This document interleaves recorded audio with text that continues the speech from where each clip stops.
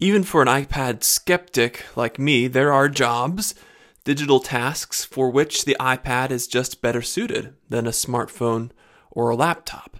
For example, drawing. Drawing on the iPad with the Apple Pencil is fantastic. Not so much on the other devices, even if you pair a Wacom tablet to your Mac.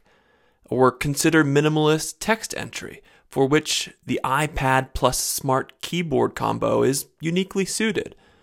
The Mac feels overbuilt for that simple job. Too many fiddly bits, and too heavy and too big. And the iPhone software keyboard falls short when it comes to long-form text entry.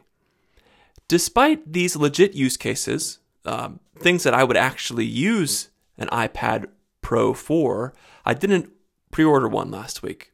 Honestly, the inflated entry price scares me off. I would like to draw and to write without distractions on the iPad, but would I do those things enough to justify that much cash? Probably not. I mean, before tax, the iPad Pro plus smart keyboard plus Apple Pencil combo at the entry level is something like $1,100 just to get in the door. I decided to try to find other cheaper tools that could meet the same use cases. I'm bummed to miss out on the iPad hotness, but if I can meet those needs without dropping $1,200 on an iPad Pro and a keyboard and a pencil, well then that's coming out ahead in my book. And doing that is possible. It just requires some creativity and maybe some willingness to compromise on convenience. So here's my recipe for that $100 iPad, and I've got a photo of this up at my website, matthauger.com. For that first use case, drawing, here's my list of iPad replacement items. First, a 7x10-inch drawing pad. No, not a Wacom Intuos tablet or an Android tablet. This is literally a $7 book of drawing paper. Second, some color markers for adding some variety and fun to my line drawings. Total cost for 72 fine and ultra-fine colors from Bic, about $30. I already had some nice graphic pens, some pencils for sketching, and a big eraser. And you could pick all of those up for $20 or less, all told. So there you go. That's drawing covered, right?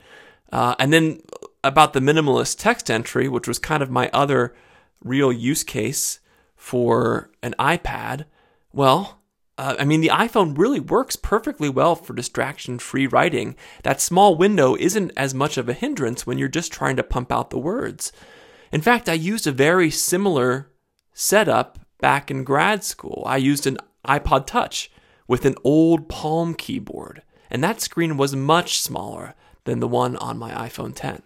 So here's what I picked up to make this work this time around.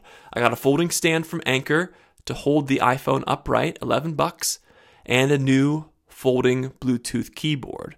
Now, unfortunately, I immediately sent this back to Amazon. Its build quality and typing feel failed to measure up. It was from one of those bargain basement brands that are all pretty much the same, just rebranded. So I'm still on the lookout for a decent keyboard that will fold into a pocketable form factor. But in the meantime, I'll use a less portable but perfectly serviceable Amazon Basics model that I picked up a few years ago. It cost $26 when I bought it. All told then, between the drawing and the text entry use cases, since I already own a smartphone, I can cover the iPad's core jobs for less than $100. Now here's the obvious disclaimer. I probably don't even need to say it, but the real iPad is much better. If cost weren't a factor, I'd rather have an iPad Pro than a bag full of markers and phone accessories. It is convenient to have one device that can do it all in a portable, compact package. That's the pitch for the iPad, right? But as a novice artist who really doesn't need a dedicated minimalist writing device, the convenience of the iPad Pro, it's just not worth more than $1,000. That's my thought. I mean, what do you think? Is this a silly exercise to even go through? How are you kind of working out the calculus of a potential iPad Pro purchase, or did you already buy one? Hit me up on Twitter. Let me know what you think. I'm at Matt Hauger, Hauger. The podcast is Careful Tech on Anchor. Leave me a voicemail there. I'd be glad to play it back tomorrow. And yeah, let me know what your thoughts are.